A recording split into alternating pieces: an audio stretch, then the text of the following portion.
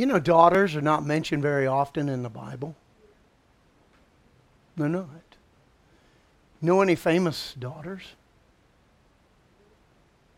Well, Ruth. She's famous because she's what?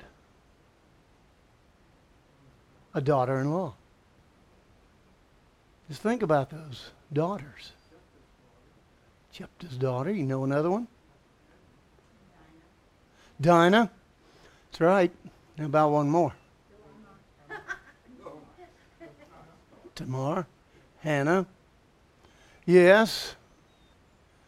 But I want to talk about one today. The title of my sermon that you mentioned is The Judge's Daughter. We only have one judge's daughter. That's an incredible story that I'd like to look at today. There are some lessons for us. But I bring this subject to you because of some doctrinal clarity. Let's put it that way. I wouldn't say it's a doctrinal sermon, but would like to look at it because even our doctrinal committee, the United Church of God, is working on a paper on Jephthah, being there's been many questions. If you go to commentaries, you will find two sides of the story. I thought we would look at it today because to me it's a very interesting subject, but it was very interesting times. The incredible story of the judge's daughter makes it incredible because of Hebrews chapter 11. Hebrews chapter 11, verse 32 and 33 actually tells us that is a faith chapter. And it tells us this, that this character, this judge, this man of God named Jephthah is in the faith chapter with all the other heroes of Scripture. All the other men and women who are included in Hebrews 11. Many of you have read that, so I won't go through chapter 11, verse 32 and 33, because he's thrown in with Samson and various men there. But Jephthah's life was lived just about 100 to 200, 150 years before Saul came on the place, the first king of Israel. He was one of the last of the judges. And to me, his story is one of, why, God, did you put that in there? If it's as bad as it looks, why did you put it in there? If it is as good as we might think it will be, why isn't it more clear? I think God gave it to us for us to use our heads and to think and to read Scripture. So let's go, if you will, go with me today to Judges chapter 11. For us to understand things that God teaches us, we use Scripture. We use revelation. We use logic. So I'd like you to use today a little logic, because I think that's what God requires us as we journey through different parts of the Bible. He used a New Living Translation. I'll be using the New King James. I just want you to see this, hear this, and read also from yours, because I think you'll find this interesting. Here we find this man, chapter 11, verse 1, said, Now Jephthah the Gileadite, from Gilead. Where's that? Well, it's on the other side of the Jordan River. And it's kind of sandwiched in between Ammon and Moab. And it's barely in the picture of the Promised Land. I did give you a picture, but if you looked at the Promised Land, it's right over here. So they were always up for attack after they came in. As you know, the judges were set up after Joshua came in. And here is this story of a Manassite. Because Manasseh was actually divided into two in the Promised Land. They were the outskirts of the people. There were some very rough country, but there was very beautiful country. So such a contrast. So you could come from a very prosperous area with green grass and sheep and everything you could want to grow to all of a sudden just desert and mountains and caves. So this was where our main speaker today, we're talking about, Jephthah is from. It said, now Jephthah the Gileadite was a mighty man of valor. What does it say here? A great warrior. That's the very first words we read about this individual. So what are we to take from that? That he was one bad individual. That he was a fighter. You wouldn't want to mess with him. And that he was a conquering hero. Now, let's go on. Verse 1. But he was the son of a harlot, prostitute. And Gilead begot Jephthah. Well, wait a minute. The area begot him? No. The man, Gilead. The man Gilead, who the area, who the city, this region was named after. He was not some little bitty, nondescript guy. He was from the tribe of Manasseh. And he was someone who,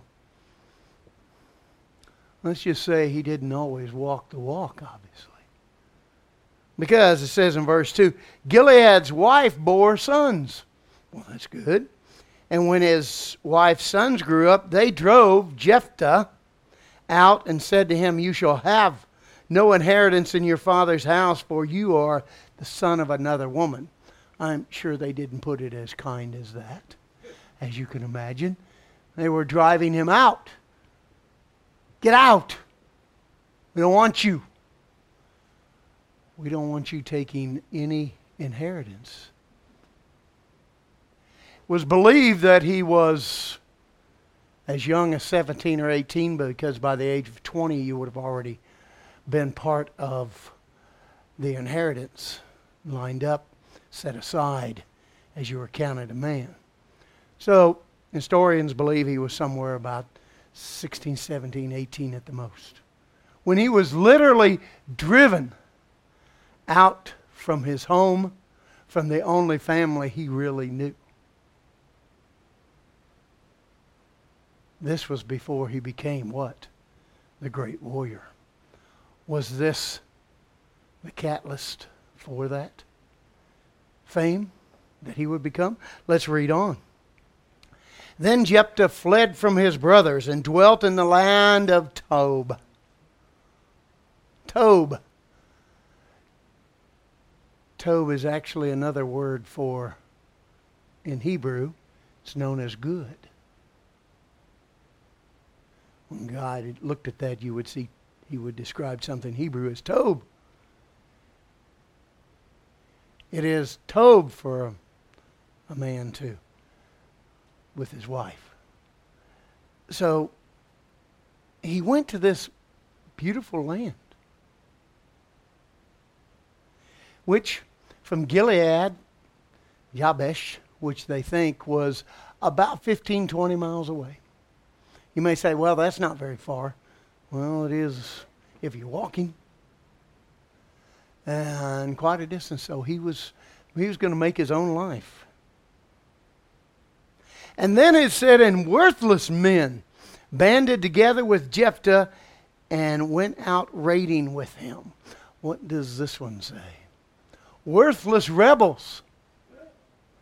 It's interesting that in a Jewish version of this telling, I like how it was put. And Jephthah went out and joined adventurous men. So, different slight of opinion here, review of opinion here. And it came to pass after a time, and they thought somewhere between 10 to 12 years.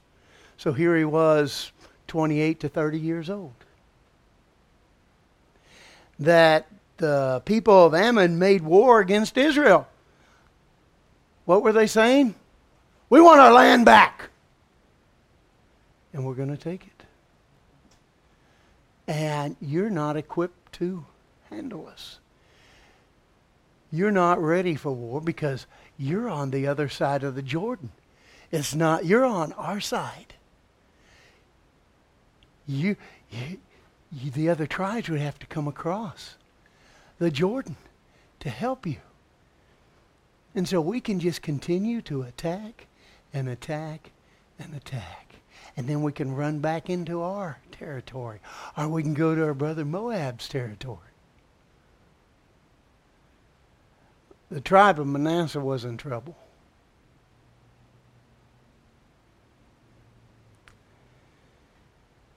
And so it came to pass when the people of Ammon made war against Israel that the elders of Gilead went up to Jephthah from the land of Tob. Why? Then they said to Jephthah, come and be our commander, that we may fight against the people of Ammon. So how many men did Jephthah have with him? Was it a whole band? Well, do you remember another man who had a band of men that he was driven also out of his land? King David. Absolutely. Would you want to mess with those 32 men? He had 400, but he had 32 that were called mighty men. I don't think most people would if you read the story about God's mighty men. And so here, Jephthah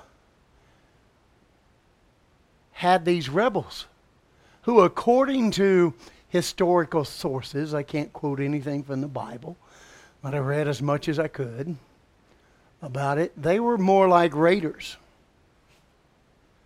And they lived in the caves. They also had places in Tob where they had people who knew them, but all their booty that they would collect, everything that they would rob or conquer, they used in so many of the caves, and people were afraid to go in their caves because these men would slaughter you. But the one thing they found interesting about some of the history is that they didn't attack women and children. And they didn't attack innocent farmers. They attacked men who had swords, who had weapons. And one of the reasons they put this out is, if you can understand Jephthah being a mighty warrior, they wanted to give people a fighting chance. What did that tell you? They were scared of no one. And they were willing to do anything and everything. So why would think about it. The whole, half the tribe of Manasseh being there. Thousands and thousands of men. Not just say, well, let's go fight him. They were scared. They were scared. They weren't fighters. But they knew who was. And they said, let's go get him. So that to me is what makes the story interesting. Then they said to Jephthah, come and be our commander, that we may fight against the people of Ammon. Since Jephthah already did. He fought people of Moab, Ammon. It didn't matter. He'd fight you in the highlands. He'd fight you in the lowlands. He'd fight anybody. He'd fight anywhere. I guess he was Muhammad Ali before his day. I'm the greatest of all time. So Jephthah said to the elders of Gilead, did you not hate me and expel me from my father's house? Think there was a little gloating here? Think there was a little bit, Why have you come to me now when you are in distress? Was Jephthah and Tob in distress? No, not at all. They weren't. Because Ammon knew not to mess with them.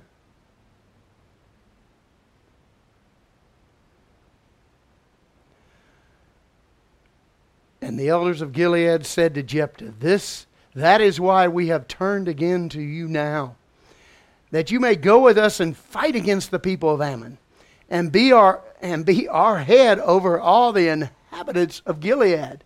So here this child out of wedlock,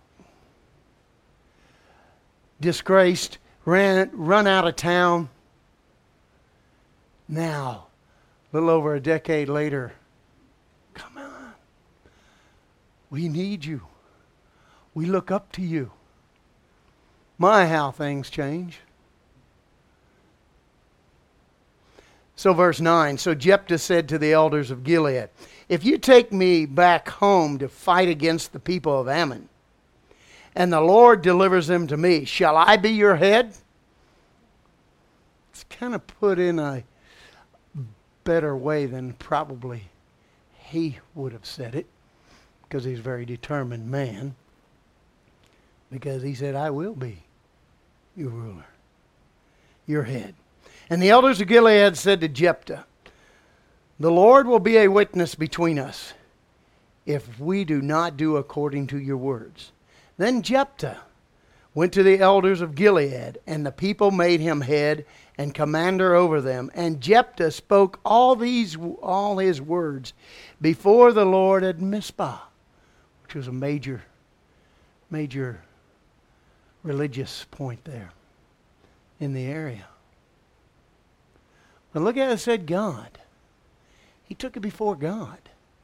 And you're going to see in this story, you don't see much about the people of Manasseh being godly people.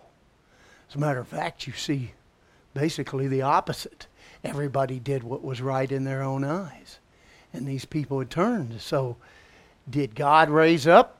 You look at the previous chapters and you see that God did raise up these judges, these mighty men, to save his people and also to kick them out of their complacency when it came to their worshiping their God. So with that, I don't want to read verses 12 through 28, but just like to tell you the story, because it shows the integrity in those verses. You can read that later. I suggest you read the whole 11th to 12th chapter. It's just incredible story of this man and his family. But Jephthah didn't just want to go make war. He was a warrior. He was a warring guy. But he was now put over the entire area, and basically the whole tribe of Manasseh in this area. And he didn't just go, let's go kill people. No.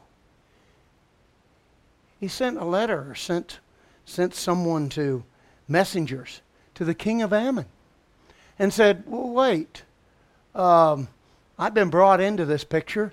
I'd like to broker some peace. Who does that? God is a man led by God who did not just take people lightly. But if there's a way of peace, they're going to make peace. Reminds me of Joshua walking out on the plains to this individual, asking, who are you? Are you for us or against us? And he found out that the man told him I was the commander of the armies of the living God, as he was meeting the incarnate Christ. It's too bad that Ammon didn't decide to take Jephthah up on his explanation of, as a matter of fact, Jephthah, you would think, lived out being more like a barbarian. You might even picture Conan the Barbarian. He actually knew the history of the tribes as they left Egypt and came into the Promised Land. And he goes on to describe how God wanted to take his people around, didn't want to fight with Moab. The Ammonites didn't want to do any of that, but just let us skirt around as we come into the Promised Land. We won't disturb. We won't use your water. We won't do any of this. Kings wouldn't have anything. Wouldn't hear of it. And God then said, okay, if you're not going to do it, then I'll let my people go in. And Joshua went in and slaughtered so many of those kings like Sihon and the various ones on. And he explained this, that Manasseh was not going to take your land. But you guys you started this. And now God has given it to us, and God gave it, and God is going to take it back from you. But you have a chance to walk away. And they wouldn't do it. As verse 28 says, however, the king of the people of Ammon did not heed the words that Jephthah sent him. So then let's go to, as Paul Harvey would say, the rest of the story. Verse 29, and let's look at these verses. Verse 29 of Judges chapter 11. Then the Spirit of the Lord came upon Jephthah. Seen that before?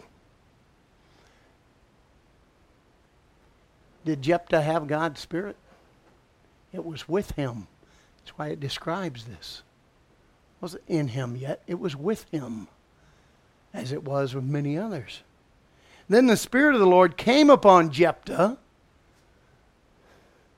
and he passed through Gilead and Manasseh, and passed through Mizpah of Gilead. And from Mizpah of Gilead, he advanced toward the people of Ammon. So what is it explaining? He's marching these troops all the way through so everybody knew. This wasn't just like, okay, let's meet over here and then we'll go over there. He was letting everybody know, we're going to war. And when I go to war, and when God goes to war, he doesn't play. And so we, with God on our side, we will win. We are going over. And so basically it's like marching through all the areas to show our strength. Show who we are. Verse 30, and Jephthah made a vow to the Lord and said, if you will indeed deliver the people of Ammon into my hands, then it will be that whatever comes out of the door of my house to meet me, when I return in peace from the people of Ammon, shall surely be as the Lord's. And I will offer it up as a burnt offering.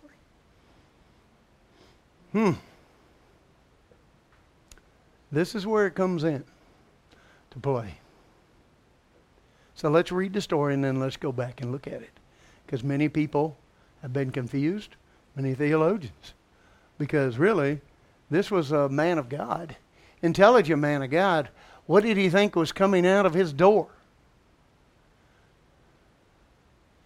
A little lamb? We have lambs hanging in our houses. Did he have servants? Did he have this? What? So let's go and see. So Jephthah advanced towards the people of Ammon to fight against them, and the Lord delivered them into his hands. According to history, it was a slaughter. The battle started with Jephthah leading at the very front with his sword and just started slicing and dicing, and all the men followed him, and the actual men of Ammon started running, and many were slaughtered. Many were slaughtered as they were trying to run. They were so scared. They'd never seen an army fight like this. Well, God was with them. Said he was. Let's go down then to verse 28. And he defeated them from Aor as far as Minnith, 20 cities, and to Abel Keramim with a very great slaughter. So he didn't just stop, okay, we're having this battle. He said, if I'm going to fight, I'm going to fight. And I'm not going to stop until you're all slaughtered. So he started fighting, defeated these, and he went and followed them through 20 different cities, these people running. Kind of remind me of a boy in high school that I had. Didn't say much. Short, stocky guy. Bother much, but everybody in my high school, my wife found it hard to believe. In Tennessee, you had to fight. High school, sorry, it was part of growing up. I don't know, most of you men can tell the same thing. You're going to fight, from being picked on as your freshman to the sophomore to junior to you had to fight. If you didn't, guess who's going to be beat up every day? And I remember this one guy. Finally, his name was Johnny. And Johnny just told the guy who was picking on him, a year older, okay, we'll fight. But one of us is going to die here today. He said, and I'm going to eat your face. I'm going to scratch your eyes out. He said, I'm going to break every finger. I'm going to do every damage until you or one are dead. You or me are dead. Because that's the only way I fight. The guy didn't want to fight after that. And I kind of understood the reason now because I got to know Johnny, and he grew up in an abusive family. His stepfather beat him up quite a bit when he was very young. He was used to fighting. See, I only tell that story because this is who Jephthah was, and this is who God was using. A man who was used to fighting, because God didn't want, okay, now they give up. Okay, let's all go back to our places again till it happens again. No. Bullies don't stop till they are taken down. And Ammon was this. Ammonites were these people. And Ammon was subdued before the children of Israel. Verse 34. When Jephthah came to his house at Mizpah, there was his daughter, coming out to meet him with timbrel and dancing, and she was his only child. Besides her, he had neither son nor daughter. And it came to pass when he saw her that he tore his clothes and said, Alas, my daughter, you have brought me very low. You are among those who trouble me. For I have given my word to the Lord, and I cannot go back on it.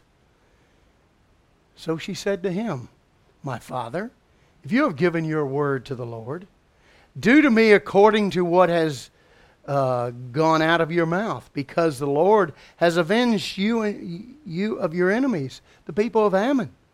Then she said to her father, Let this thing be done for me, let me alone for 2 months, that I may go and wander on the mountains and bewail my virginity, my friends and I. So he said, go. And he sent her away for 2 months. And she went with her friends and bewailed her virginity on the mountains. And so it was at the end of 2 months that she returned to her father, and he carried out his vow with her, which he had vowed. She knew no man, and it became a custom in Israel that the daughters of Israel went 4 days each year to lament the daughter of Jephthah, the Gileadite. End of that story. So, did he kill his daughter? Did he sacrifice his daughter? Did he burn her? This man of God. Because, Dale, many experts disagree with you. Most theologians, in one way or another, disagree with you. Because they say it did. I had a professor, a doctor, who in my theology classes in United argued that very point with me. He believed they did kill her. And half the class was convinced that he did. Half the class, those that weren't mad at me, were convinced that he didn't. Why would you say he did not kill his daughter when it says burnt, offer up as a burnt sacrifice? There's a couple of scriptures before that God said you do not kill a child. That is true. That is in Deuteronomy. But the key for me, and I studied this before, is in verse 31. Okay, yes. In verse 31, it says, And, which is the word what? It's vav. Vav. Can mean or And. either also. Yes. Yes. So the word actually should be, I belong to the Lord, or I will offer it. Very good.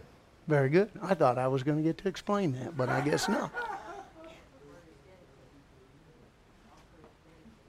Yes, and also the word sacrifice can mean dedicate.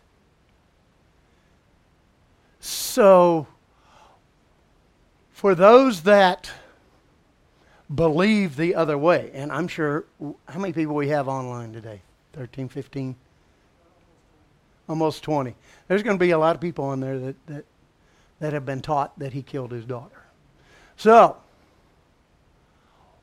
for that reason, I bring this up, and I'll repeat your answer so they can hear. What evidence would you give that God did not have Jephthah kill his daughter? Because what did I say at first? We can look at Scripture, which you did. You brought out Vav or Wav. You find it W-A-W, but it's pronounced Vav in the Hebrew. Very good. That's used in Scripture. What about logic tells us that he didn't? Anyone? Yes, sir. Yes. Very good point. Look at the Scripture. Okay, if a young girl's going to die, the last thing I'm going to be thinking about is my virginity. Oh, wow. Right? And he brings out a very good point about, wait a minute, if this was a true sacrifice, but she could go 2 months, why couldn't she go 2 years? How about give me 2 years if this was her death? Very good point. Anyone else? It says she died a virgin, but it doesn't say when. Yes, it doesn't, but look how the story ends. And bewailed her virginity on the mountains. So, and then in 39, she knew no man. Okay, that's how you end the story. Not that she died valiantly like her father. No. Yeah, right. Hate to quote Johnny Cochran, but if it doesn't fit, you must acquit. Verse 40 can have a different Yes, yes, because they remembered her for what she's willing to do. So what did she do? She didn't die, so what did she do? No, man, but she also dedicated herself to God. She would serve at the temple. They had all these, yes, like various women in the past. Anna the prophetess, various ones there would serve their life. Yes. Never got married. Right? But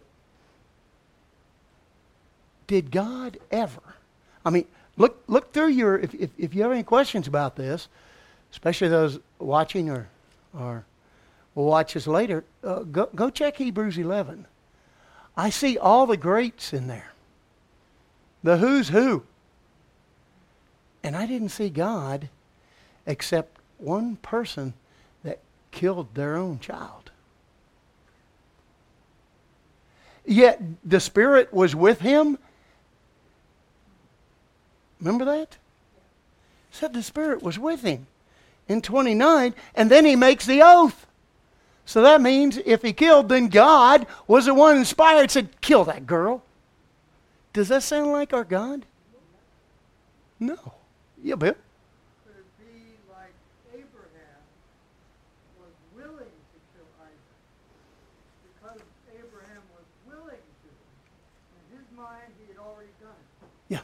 When he saddled up the donkey with the wood and everything, Isaac was as good as dead. Right. In Abraham's mind. Right.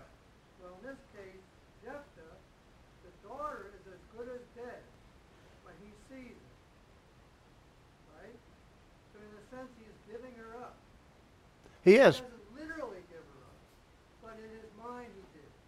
So does God consider that the righteousness in keeping his word? Yeah, because with Abraham, the angel had to stop Isaac from doing it. But did it happen? No. God's never. He condemned, as you guys said, he condemned killing of children, sacrifice. Besides, you're going to offer it as a burnt offering, so it can be and or. Is a human a clean animal? No. Never has been, never will be. Matter of fact, there's just certain animals that you can sacrifice to God. And this isn't one of them, is it? What were you taught at ABC, Kathy? You'll remember? They still weren't complaining about me and what I brought up. But it's interesting. There is a Bible study done by Steve Myers. Does a very good job of this and covers this, which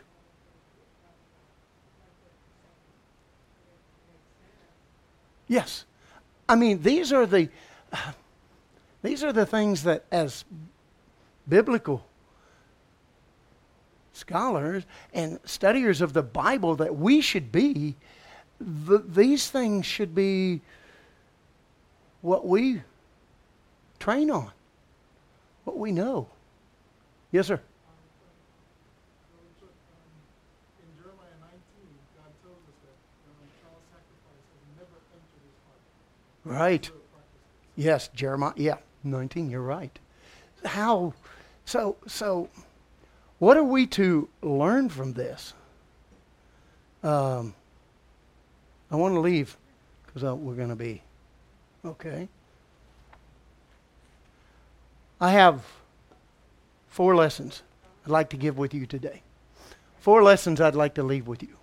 Because what lessons? I mean, this is a, whether you're a PhD in theology or whether you're just a novice student of the Bible, this is a critical story because it either makes you doubt God or reaffirms your belief that God is the same yesterday, today, and tomorrow. And so I want to look at these 4 things rather quickly. Number 1, lesson we learned, it doesn't matter where you come from. God can use you. Doesn't matter where you began. Doesn't matter whether your mother was a prostitute. It doesn't matter whether your father was a derelict. Doesn't matter if your background was criminal, and because God used some of those. God can use you. God can use you. So what am I saying? Outcasts are welcome. Jephthah was an outcast. And many of you at times in your life may have felt like an outcast. And you're wondering, what is my purpose in life? Guess what? You just found out. To work for God. To be one of God's people. You may not be a judge. But some of the callings are even higher as kings, priests. Number 2. Lessons we learn from the story of Jephthah. Vows are important to keep. Beware before making them. Tells you that time and time again. Ecclesiastes 5 verses 4 and 5 tells you that. And if you make a vow, you need to keep it. You give your word, you need to keep it. Because to God, your word is His word. Because you represent Him.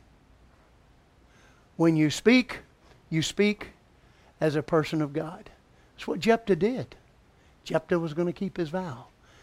Now, this is I doubt any of us are going to make that wide a vow, but I've heard people make vows. I made stupid vows when I was young. I made stupid vows when I first came into the church. Before I was baptized, after I was baptized. Because I didn't understand. I was immature, didn't have God, if you'll do this, I won't do that. Or I'll do this. No, God didn't want to hear that. It wasn't until years later I truly understood the word, your will be done. Your will be done. And my questions you can answer with, your will be done. Number 3, a tough life can also train or prepare you for your future. A tough life, because I've heard many stories, and many of you may have not had wasn't that smooth of a transition. Growing up was tough. Maybe you didn't get beat up once a week like my friend Johnny in high school. But God allows us to go through things so that we won't be like the Rehoboams. Remember Rehoboam? He inherited everything, and what did he want? More. I want more. Jephthah fought for everything he had. God kept rewarding him. I saw this TV show. I didn't see the show. I saw a video clip of it on YouTube. You can find it out there. And it's this young 16-year-old girl celebrating her 16th birthday. Her parents had her and everything, and they kind of blindfolded her, and she had the friends over and everything, and her parents had bought her a brand new red Mustang convertible for her 16th birthday. And so the cameras were there, and they walk out, and she's like blindfolded, and then she looks at it, and then she starts crying. And they said, "What's the matter?" "I wanted blue." No, true story. God doesn't want us wanting blue. Okay? That's part of the story. Is sometimes we have to go through. I thought my parents were slave drivers. None of the kids I knew had to work as hard as I did on the farm. Guess what? Best thing ever happened to me. Best thing could have happened to me. I didn't have to wonder about where my next meal is coming from. I didn't have to do this. I knew it was work. You can either hate it or you can join the club, because we all have to work. And this is the beauty of the story. So no matter where you're from, God can use you, and He may use you just because of what you're made of inside. Finally, number 4. Faith is for all walks of life. Jephthah, who would have thought he was a man of God? But when he was sent away by his brothers and obviously his mother and his stepfather, his father, stepmother, when he was sent away, do you really think, how close to God were they? We don't hear any communication between them and God, but we do from Jephthah. Faith is for all walks of life. It doesn't matter where you came from, who you are.